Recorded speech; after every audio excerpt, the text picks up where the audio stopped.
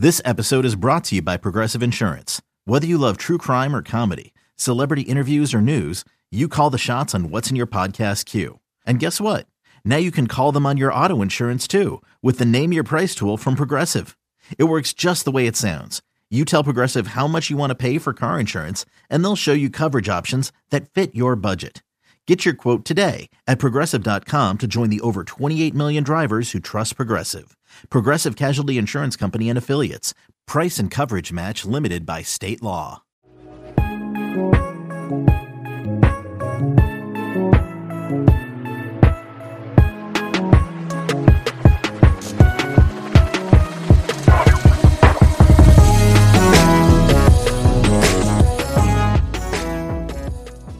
Welcome to the Deep Dives podcast here on the No Ceilings NBA podcast feed. I am your host, Nick Agar-Johnson, and today I am back with the former co-host of the NBA Deep Dives podcast who abandoned me for very good reasons, namely having better things to do with his time. But he is back again today for this episode, Tyler Metcalf. Tyler, how are you doing this fine afternoon? I'm fantastic. It feels good to be back. Better, I'm not sure is the right word, just so much more. So, I'm excited to obviously reunite. We obviously talk on the side plenty, but to get back in the podcasting mode and talk some ball with you. Absolutely. And we have a very interesting one today. I really wanted to bring you on. I mean, I always want to bring you on when you're available, but I especially wanted to bring you on for this episode because you wrote about a player who I have struggled to evaluate for literal years now. And he's made a pretty dramatic change to his game this season, which I think, as you pointed out in your article, makes him a lot more NBA viable. We're talking here about Trayce Jackson-Davis and specifically his passing. So before we sort of get into the nitty gritty, I just want to give you the floor here. What were your thoughts on Trayce Jackson-Davis's passing game when you broke it down for the article, especially in comparison to sort of what we'd seen from him before this season? Yeah, and last year it was a skill that kind of stood out to me as, oh, this is something that could maybe one day be a real thing because he was getting more comfortable with those post-up skip passes and, delivering one-handed lasers with his left hand from the top of the key. And so that was a really interesting kind of development in his game from his sophomore to junior year that I wasn't really expecting. And then this year, it just took another leap to a really, really impressive level where he's probably one of the best passing big men in the country right now with his vision, with his accuracy, the pace that he puts on the ball, how calmly he deals with double teams. It went from an intriguing kind of side skill to like a holy crap, this is something that could take his game really to the next level. So let's start at the top here where you point out that his most common possession in terms of scoring his own points is via the post-up. And it's interesting because, as you point out in the article, he's a 6'9" center. You don't particularly think positive things when you think 6'9" right. Pure post-up center in the NBA. But, something that we have talked about quite a bit over the years that I think is more relevant now than it's ever been before is the post-up to the pass. Not looking to score, but, looking to get your back to the basket so defense is key in on you just enough that you have open lanes to create things for your teammates. And, that's sort of, I think, the big thing for Trayce Jackson-Davis is, again, he's not going to be posting up that much to, try and put guys in the hole at the NBA level because, spoiler alert, there aren't going to be that many centers in the NBA that he'll be able to do that to, especially, early on. But his ability to create looks for others out of the post has been a huge step forward in his game, as you point out in the article. And that, makes him so much more NBA viable than I would have thought he would be, at this time last season. Yeah, and it just provides smart, creative offense is just a new spot on the floor to really initiate the offense from. Instead of doing the standard thing of bringing it up on the wing or right down the middle and initiating your offense from there, you throw that early post entry and you start it from there. So it's not entirely changing the offense, but it's just providing a different look to defenses that they're not always used to. It just provides a different dynamic. And, defenders inherently, when the ball gets closer to the rim, they suck in a little more. And it frees up just that fraction more of space on the perimeter for good off-ball movers, good cutters, good off-ball shooters. that you can run some really creative stuff. And you look back at the Warriors over the last decade, they've done this a bunch. The Miami Heat, obviously the Nuggets with Jokic, the Timberwolves with Karl Anthony Towns. They do this a lot where they throw it into the mid post or the elbow and initiate from there. I'm not saying Trayce Jackson-Davis is the same level of passer or anything as like Jokic or Bam or Draymond Green or any of that stuff, but from just an offensive perspective standpoint of how you can kind of use that skill from an undersized center, that's kind of what I think there are some really smart creative coaches in the league who can really harness and elevate that to another level. Did you not say Domantas Sabonis in that list just to piss me off? Exactly why. I'm just always trying to get under your skin. Yeah, well, you're doing a good job. But no, I want to start with the first couple clips in the article, because something that you mentioned with the first clip is, it's a relatively straightforward skip pass. And, as you mentioned, a lot of centers have that, or, should, as you say, at least should have that in their game. But, that's, I think, the kind of difference between Trayce Jackson-Davis earlier on in his Indiana career versus what we're seeing from him now. And, this is a very high level example. I'm going to bring another passing big man into the fold here, but the first couple of years of Joel Embiid's career, he really couldn't hit anything out of the post other than like the most basic passes you can get. And, if that's all you can do, that's huge to at least be able to make those passes. But, if you're going to have passing be a skill that you rely on as a big man, you need to be able to do more than just that. And, the second clip is him, rather than making the simple skip passes, seeing a little bit more difficult of a dump off. And, this is where you get into the, post-ups aren't going to translate for this 6'9" dude, which, yeah, okay, fair. But, the idea being there that he's not, again, he's not posting up to score, right? He's posting up to try and take advantage of the defense, assuming that he's going to be posting up to score. Yeah, and over the years, you and I have talked about the difference between good passers and good playmakers, where good passers make the extra pass, they keep the ball moving, they're accurate, they're timely, they know where the ball should go. Good playmakers are great improvisers. They're reading and anticipating the defense. They're passing teammates open. They're moving defenders. And we've seen Trayce kind of evolve from being a good passer into a good playmaker. And those clips that you mentioned, when the double comes on a post up, that opposite corner shooter is always going to be there. 90% of the time they're going to be there. And a lot of bigs will just naturally throw that skip pass, and it becomes really easy to read. And the evolution that Trayce has made this year is that instead of just blindly making that pass, he read both weak side defenders make that beeline towards the corner shooter because he had already made that pass a couple times. And once he gets them moving just a step, that's all he needs. He just makes the dump off for the easy dunk. And that ability to really process and read and react to what the defense is doing, that's what kind of separates all players from just being good ball movers and good passers to high level playmakers that can really elevate the overall functionality of an offense. Yeah, you mentioned the sort of, reading the game stuff with him. And that, I think, is really the biggest difference, honestly, is, he's been a quick processor in terms of, finding his own points. But, this year he's taken a serious step forward in terms of, okay, this, if I drive the lane here, then, the defense is going to collapse in on me. The easy pass is this way, but the defense is going to anticipate that pass. So, if I see this, I want to say, but I also don't want to say reading the secondary level of the defense for very specific reasons. But, the idea being that, if you're seeing the floor, not just for looking for your own points like you had been in the past, but, also looking for open teammates, he's got the passes in his toolkit to make those reads. And it's really just a matter of making those reads more frequently, which he certainly has this season. Yeah, and it's just a natural patience that he's developed when those doubles do come. Last year, it was, doubles coming, all right, 2 escape dribbles and just get rid of the ball and keep it moving. I don't want to get stuck and trapped in the spot. We see a lot of guys do that still in the NBA, where they get the double comes and they panic and just get rid of the ball as quickly as possible to try and avoid a turnover. Now, Trayce is just showing that patience. And yes, he's using that same escape dribble, but he's holding on to the ball a little longer. He's dragging the defense just an extra couple steps to free up that open lane for a cutter, or make that weak side defender really choose between the cutter or the opposite corner shooter, and then just counter whatever decision is made there. So just, it's a natural progression that we don't always see from guys, but you can tell that Trayce has really put in the work on how to read the floor, and it's really paying dividends.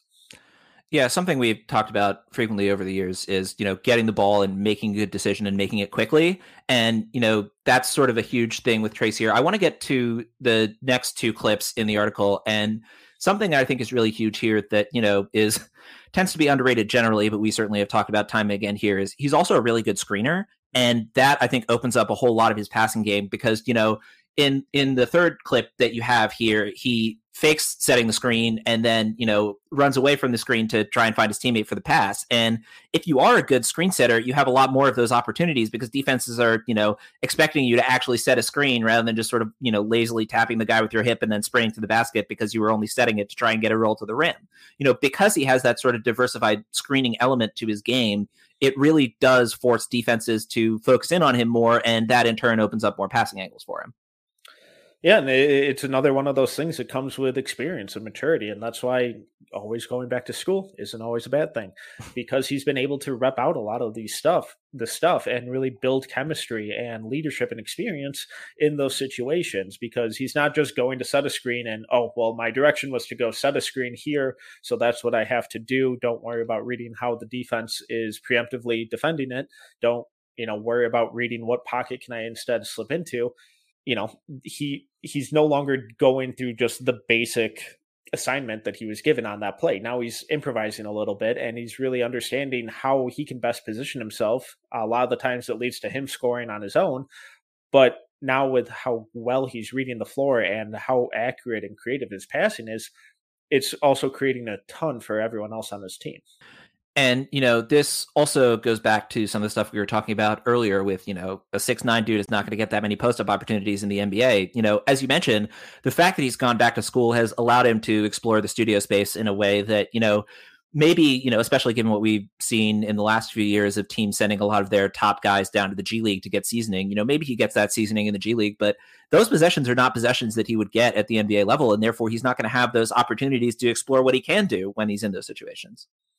Yeah, and I feel like, at least behind the scenes, we talk all the time about, the cliche of, oh, if this guy's given time and given reps in the NBA, guys don't just get reps in the NBA. These coaching staffs can be fired any day of the season, and they desperately want to win games. They're not just going to hand out reps to guys who haven't earned it. The vast majority of guys don't just get to learn by getting in-game live reps. More smart teams are starting to utilize the G League a little more effectively. But for most of these guys, their best option to do that is go back to school. And that's fine. And that's what Trayce has done. And, we talked at the top about how we've been frustrated by him in the past. And last couple of years, I feel like I've written him off because it's like, oh, God, another undersized center who can't shoot. Awesome. You're going to be a great college player. And now, if he would have gone tried to go to the NBA last year or the year before, there would have been that intrigue, but he wouldn't have gotten these reps to really grow his game.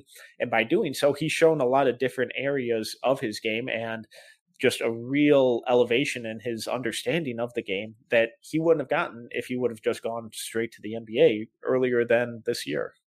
I think part of it also is something that we tend to talk about pretty frequently on here, which is the NBA is moving away from, sort of one skill guys like your Troy Danielses of the world and your Ryan Andersons of the world who could basically only shoot.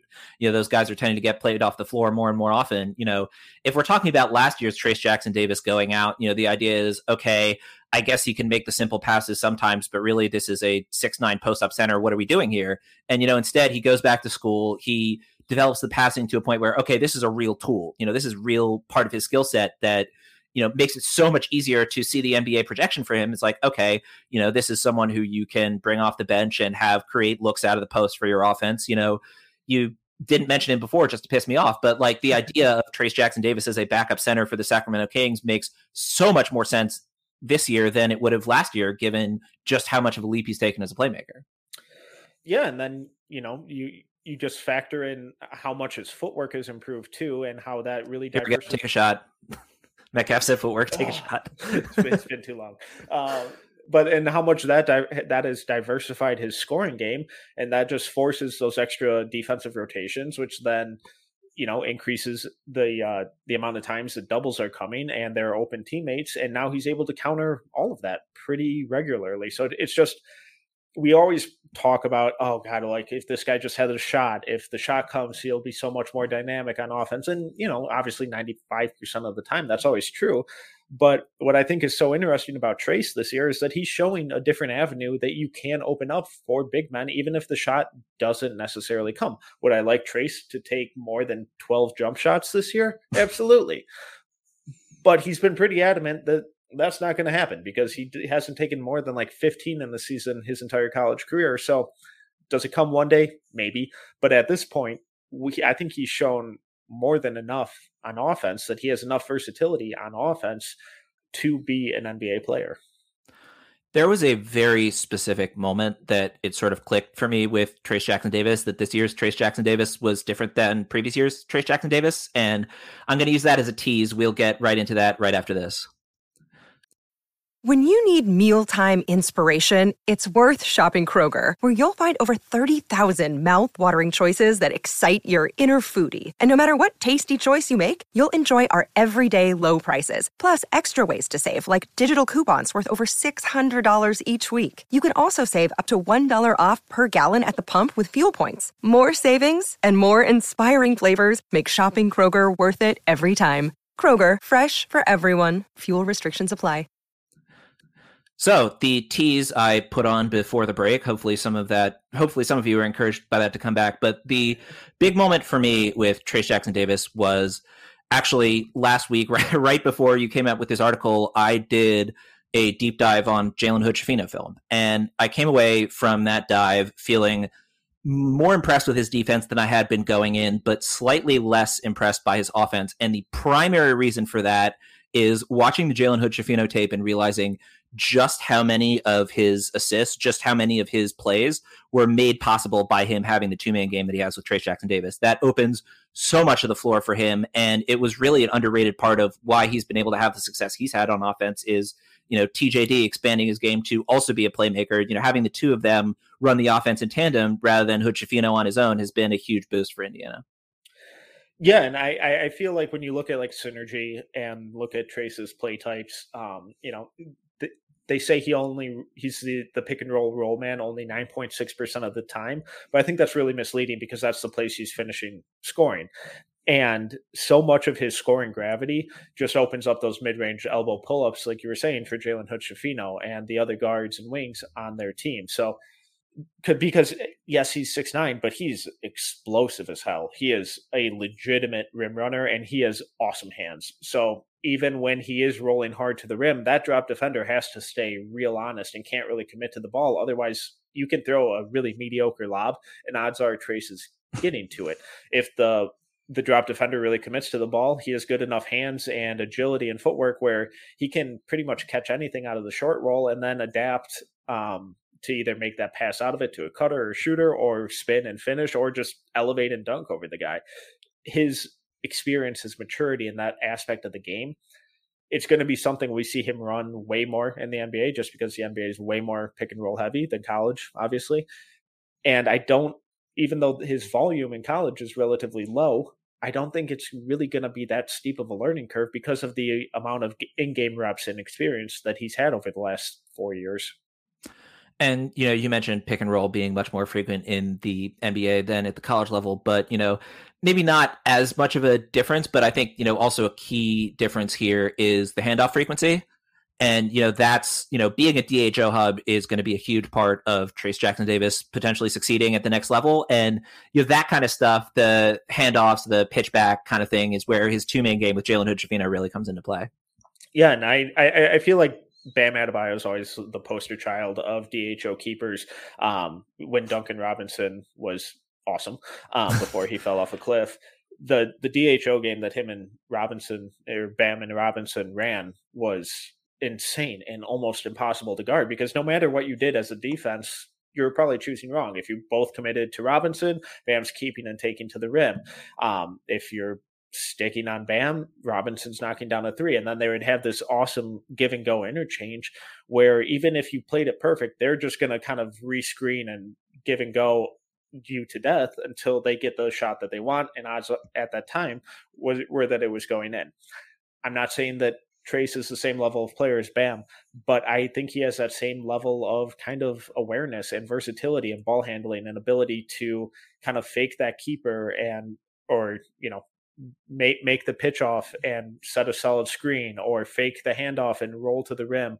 I think there's so much versatility in his game already that it's only going to continue to grow and really become a weapon for him down the road.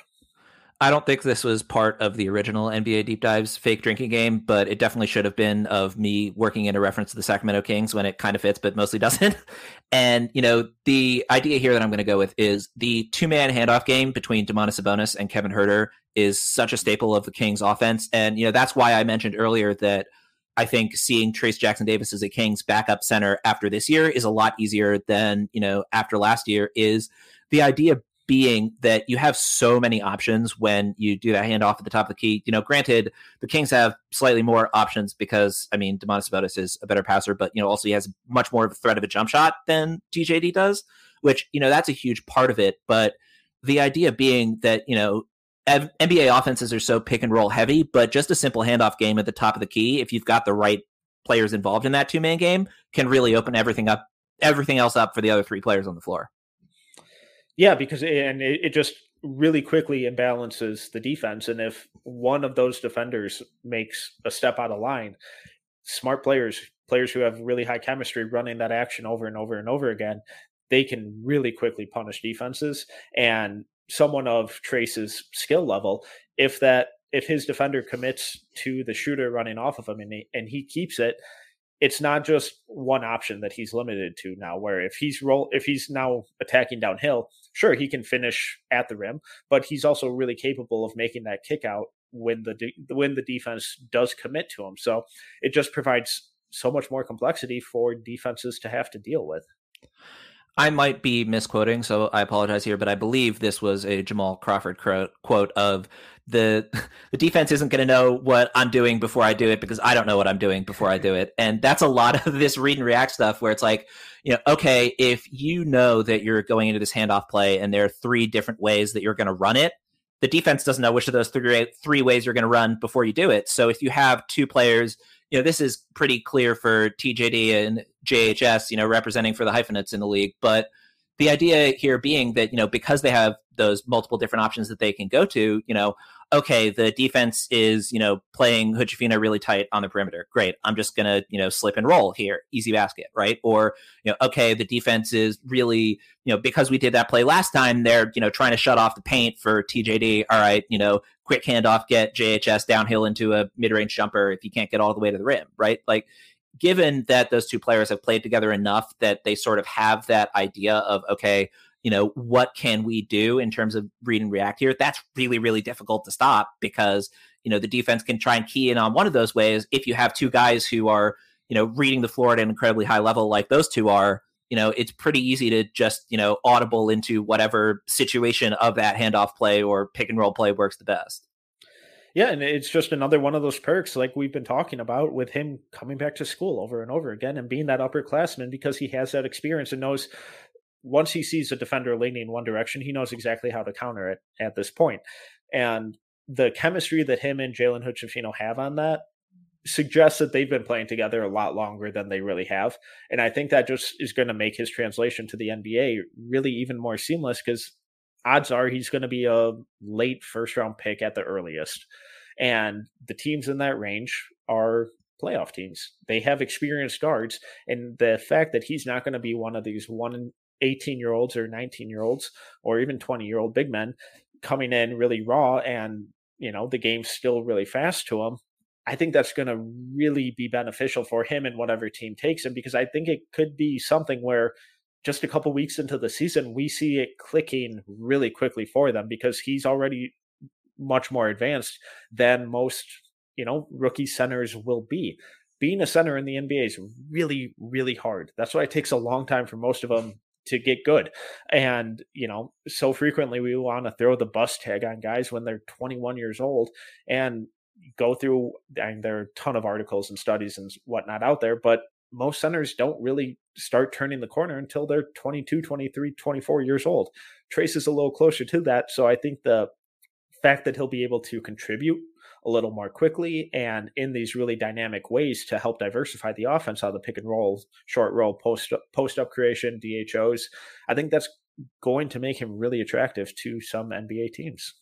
So speaking of which, I want to hit the 7th clip that you put together in the article, which is the concept of TJD creating from the middle of the floor. And that's, I think, really the key, when I'm bringing up the Domantas Sabonis sort of handoff thing, is that idea that, it's not just out of the post, right? Like if he were as creative as he was out of the post, that'd be great. That's really helpful. But, it's him being able to create looks for others, pretty much any area on the floor, but particularly that top of the key spot and down in the post, those are the areas where he would be likely to be receiving the ball at the NBA level, right? So him being able to facilitate plays out of those looks is critical for him, because those are the kinds of looks he's going to get, probably more often, honestly, than him creating out of post ups. Yeah, and it's just another example of how well he understands the floor spacing. I feel so many players are put into a specific role for most of their career, and they just get used to seeing the floor from that specific vantage point because that's where they typically are. And once you take them out of that spot, they're lost, they're confused, they don't know how to read and react to what the defense is doing because they're seeing things in a different light than they really ever have at a much higher volume. It's a really difficult transition. He's fine.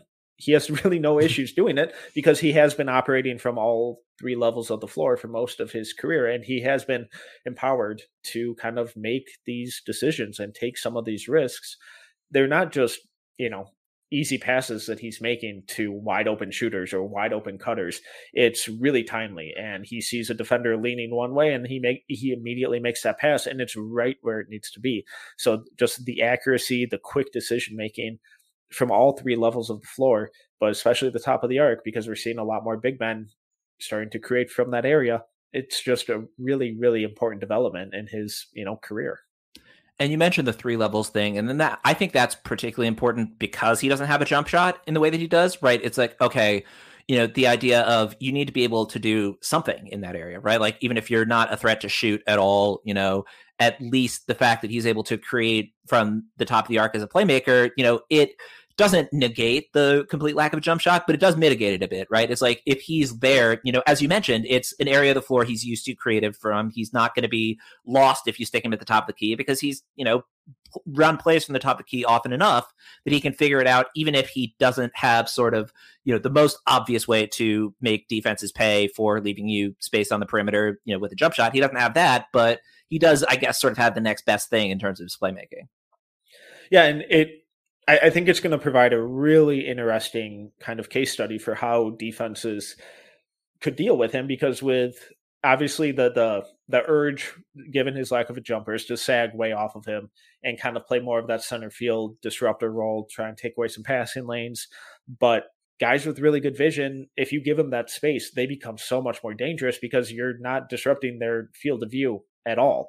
So it'll be really interesting to see if defenses kind of take that approach, or once he kind of starts carving them up, if they then press up on him out more on the perimeter, which then opens up even more lanes for cutters, or even just the possibility for him to take defenders off the dribble. And, this is where something else comes into play, which is his crazy athleticism. It's a lot more, it's a lot easier for him to make defenses pay because he can get to the rim and elevate over people, right? So, leaving him that kind of space on the perimeter is a little bit more dangerous than if you were leaving a more lumbering center out there. So, his lack of size at the center is, not exactly a positive for him, but in terms of his athletic gifts, again, it's the kind of thing where, similar to making plays from the top of the arc, sort of mitigating his lack of shooting, his incredible athleticism does a lot to sort of mitigate those size concerns. And, 6'9" is not big for a center. I don't think I'm breaking any news there, but we talk about jumbo playmakers, and we're talking about guys like Luka and Cade in the 6'6", 6'8" range, right? He's not a point guard. He's not going to be a point guard anytime soon. But in terms of just being able to see the floor, that height is an advantage. Whereas down low, it's a bit more of a disadvantage because he's going to be undersized down low. He's not going to be undersized at the top of the key. Exactly. And he has the explosiveness to obviously finish over guys when they rotate late or are on his hip. And he has that first step where he can beat guys, especially bigger centers, where the the urge for other teams is going to be, all right, well, we go big, put out our bigger center out there, and he's not going to be able to deal with him. And odds are he will struggle with him. But Trayce is going to return the favor on the other end because the guy's not going to be able to keep up with his footwork, his first step, his ability to really explode off the floor. I mean, just in isolation plays this year, he hasn't run a ton of them, but in the ones he's ran, he's scoring almost a point per possession and is in the 75th percentile, which is just an obscene ranking in college. When you're in the 75th percentile in college, that's excellent. And with NBA spacing, God, cliche drink, with NBA spacing and having that athleticism, it could just open up a whole bunch of different things for him, or a bit different ways for him to score. And it's interesting because he actually grades out better on synergy in the half court than he does in transition, which is certainly not what you expect of someone of his profile. But I mean, he's still in the 77th percentile in transition, right? Not bad. And, that's certainly when we're talking about, him going up against bigger centers, he's going to be able to beat them up and down the floor as soon as the play, gets out running. And, he's done really well in the half court. That's a huge advantage for him. But, his athleticism advantage, I think, plays more in transition. And certainly given that he's run less than 10% of his plays in transition to Indiana, I am willing to bet that will be much higher his first season in the NBA. Yeah, and I do think a lot of that caters more towards Indiana's offensive style. I think he has a lot of really interesting kind of outlet passing ability that's just lingering, waiting to come out. I think that's going to be a really unique skill for him to use. But just with his athleticism, he's regularly beating opponents down the court. And if you throw him a lob or, even just give him a shovel pass at the last second, he's going to be able to score it. I definitely expect that transition volume and efficiency to improve at the next level. Yeah, I think the outlet passing is a great point. I mean, this is the dude who's grabbing, 11 rebounds a game, 8 defensive rebounds a game, in theory, in a different offense, he's going to be encouraged to push the ball up the floor a lot more rather than just, okay, grab the defensive rebound, slowly walk it up the court, maybe, hand it off to JH as you're walking it up the court. But that's sort of what we're doing here. Yeah, and, there's nothing wrong with that because obviously he's effective as hell in the half court. So there's it works for them. Exactly. So there's a reason why they do it. But again, it's so much of his college game right now is so heavily weighted on the post up and the half court offense. And we're just saying that there's a lot of really creative ways that he could be implemented. And we've seen flashes of it this year, but just because he is this post up heavy player in college doesn't mean that that's the only thing he's going to be able to do in the pros.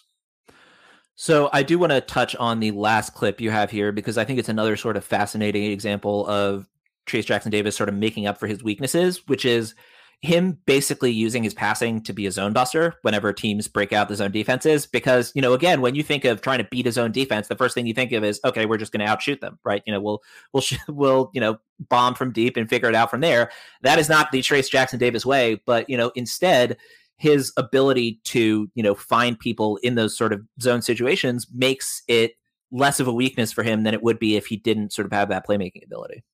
Yeah, and that when we were talking about creating out of all three levels earlier, that's a really big one because growing up, the key to beat the zone was, just get the ball in the middle of the floor, just get the ball in the middle of the floor. Yeah, okay, that's a lot easier said than done.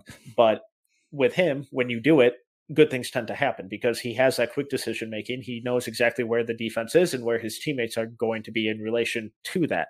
I think the next step for him to really truly develop into that zone buster from the middle of the floor is he's got to grow the floater game.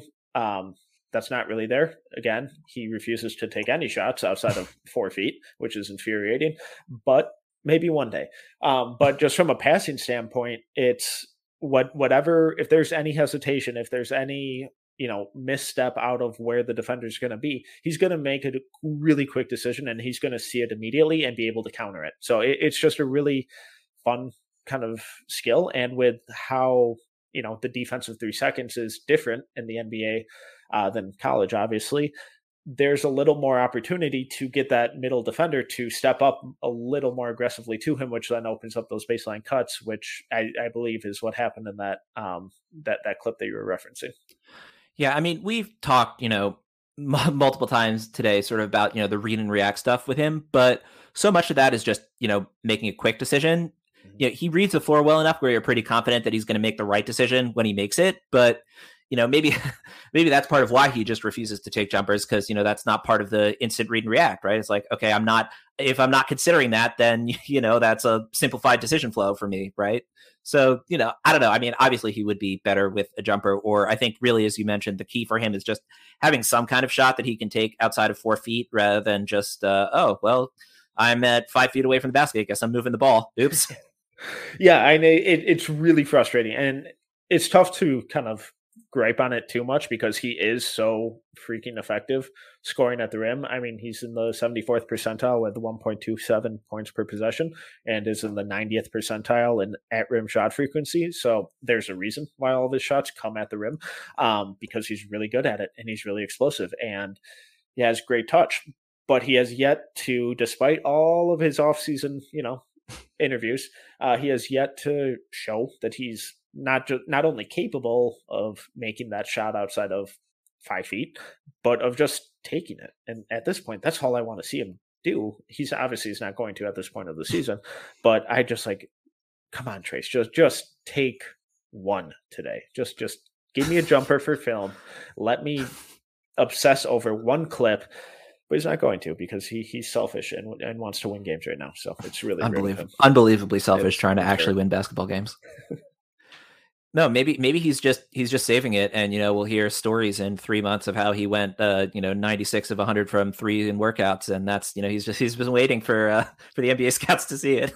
It will not surprise me if he spends from the day their season is over to the NBA Combine just training for that 3-point shooting drill they do at the Combine, and he makes 19 of 20 or whatever, something like Christian Koloko did.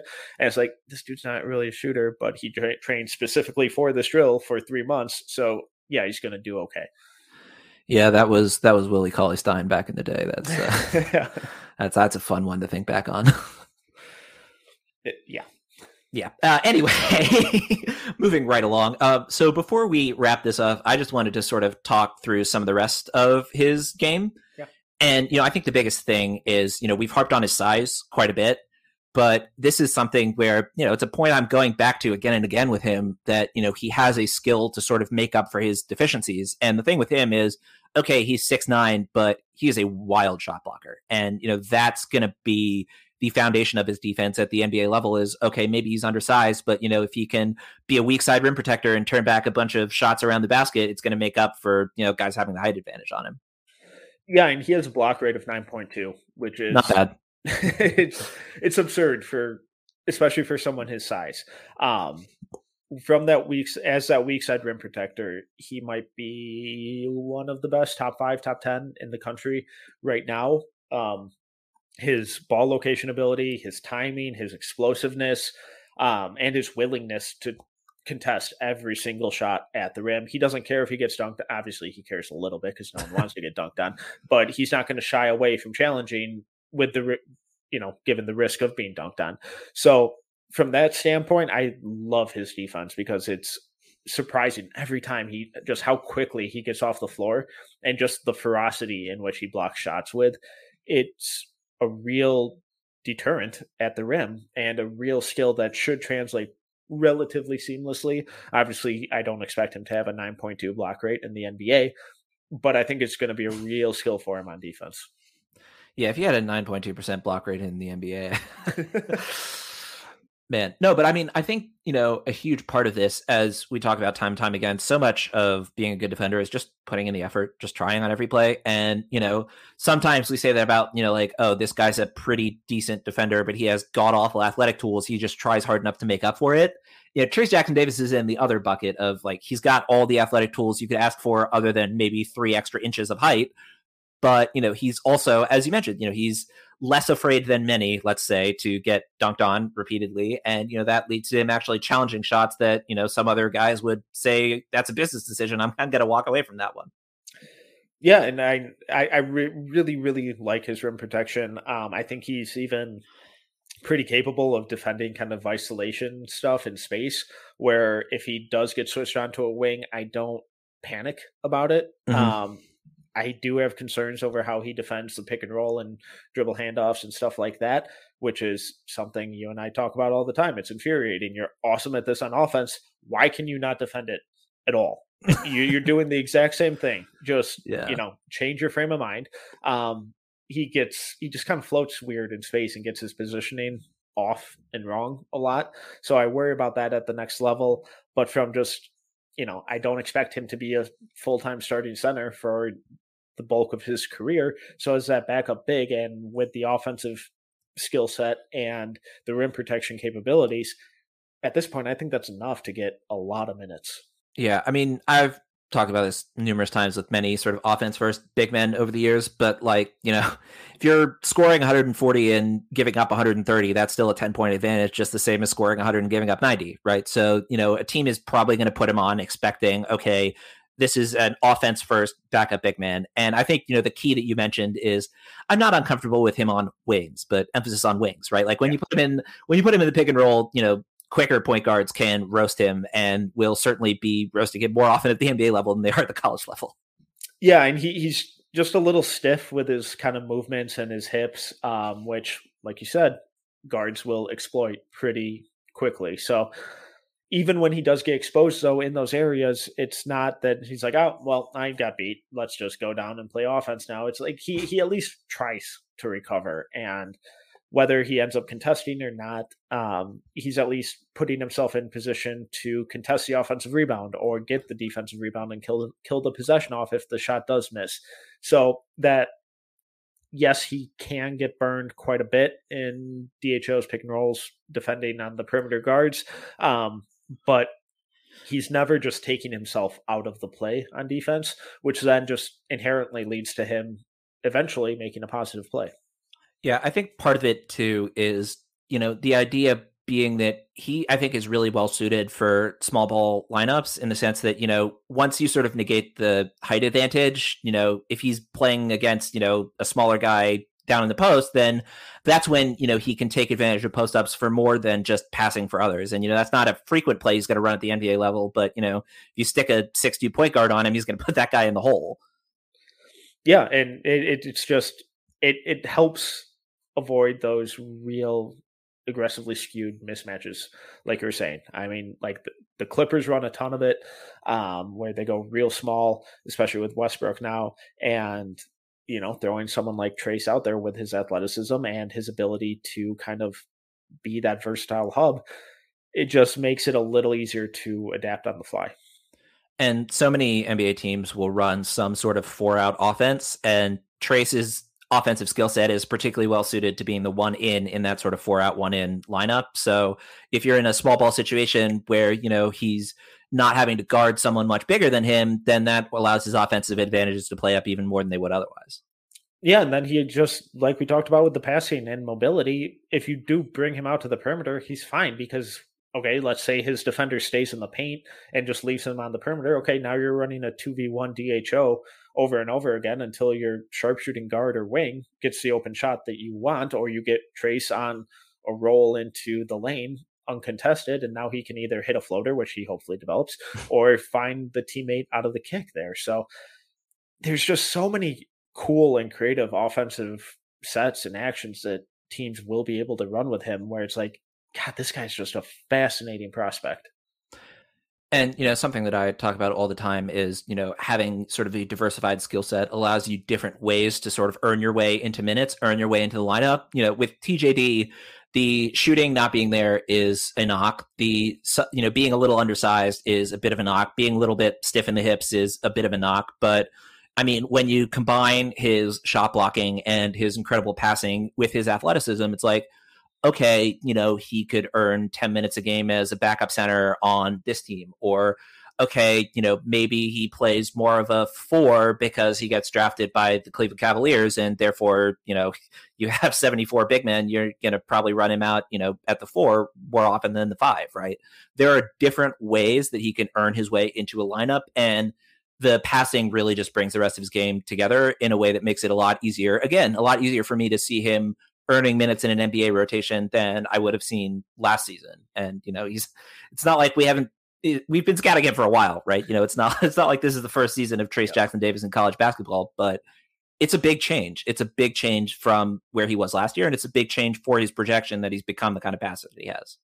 Yeah, and I think what you said about him fitting into a bunch of lineups, it's really important because the more malleable you are, the more landing spots you have, and the more ways coaches can use you. That leads to minutes, that leads to opportunity. And I'm just thinking of landing spots. We mentioned the Kings as a backup center. I think the Nuggets would love to have him over DeAndre Jordan right now. Looking at last year's Minnesota team, obviously Vanderbilt left. If you would have just replaced him with Trayce Jackson Davis with Karl Anthony Towns at the 5, I think that's a really interesting lineup there too. There are just so many different ways and different lineups that he can fit into because he can do so many different things. Yes, he can't shoot. That sucks. I would love him to shoot. He's not going to, at least anytime soon. But that doesn't really matter because his scoring versatility in terms of how he can get to the rim, his intelligence, his playmaking, his rim protection, there are so many different aspects to his game that make him an NBA player and allow him to fit into nearly any lineup in the league right now. All right. Anything else you want to cover here before we wrap this one up? No, I think that was it. Alrighty then. Well, you can find him on Twitter at tmetcalf11, Tyler Metcalf. You can also find his written work on NoCeilingsNBA.com, totally free. Definitely check out the breakdown of Trayce Jackson Davis's passing. And I am assuming that you will have something to plug for Friday. And I'm also assuming, knowing you, that you don't know what it is yet. So I'm just going to say open-ended plug for Friday. Not this week. I think Steven has this Friday. I got the week off. So open-ended plug for next Friday. My apologies. Next Friday, Metcalf will be writing something just as fascinating as this piece on Trayce Jackson Davis. So be sure to check that out. And of course, Metcalf will be, I'm assuming I'm right on this one, will be on the No Ceilings NBA podcast on Friday. So check that out later this week if you get a chance. You can find me on Twitter at NBA Johnson, and I will have an article going up the day after this podcast on CD Sissoko, who I've already written about this season, had a ton of fun watching, and am definitely looking forward to watching more of him for the breakdown for that piece. If you've been enjoying the podcast, please take the time to leave a rating and or a review in whatever podcast player you might be using. That's always much appreciated on our end. And if you have any feedback about the deep dives portion of the podcast, feel free to reach out to me either via Twitter or email, nickaj.nba@gmail.com. And as always, thanks so much for listening.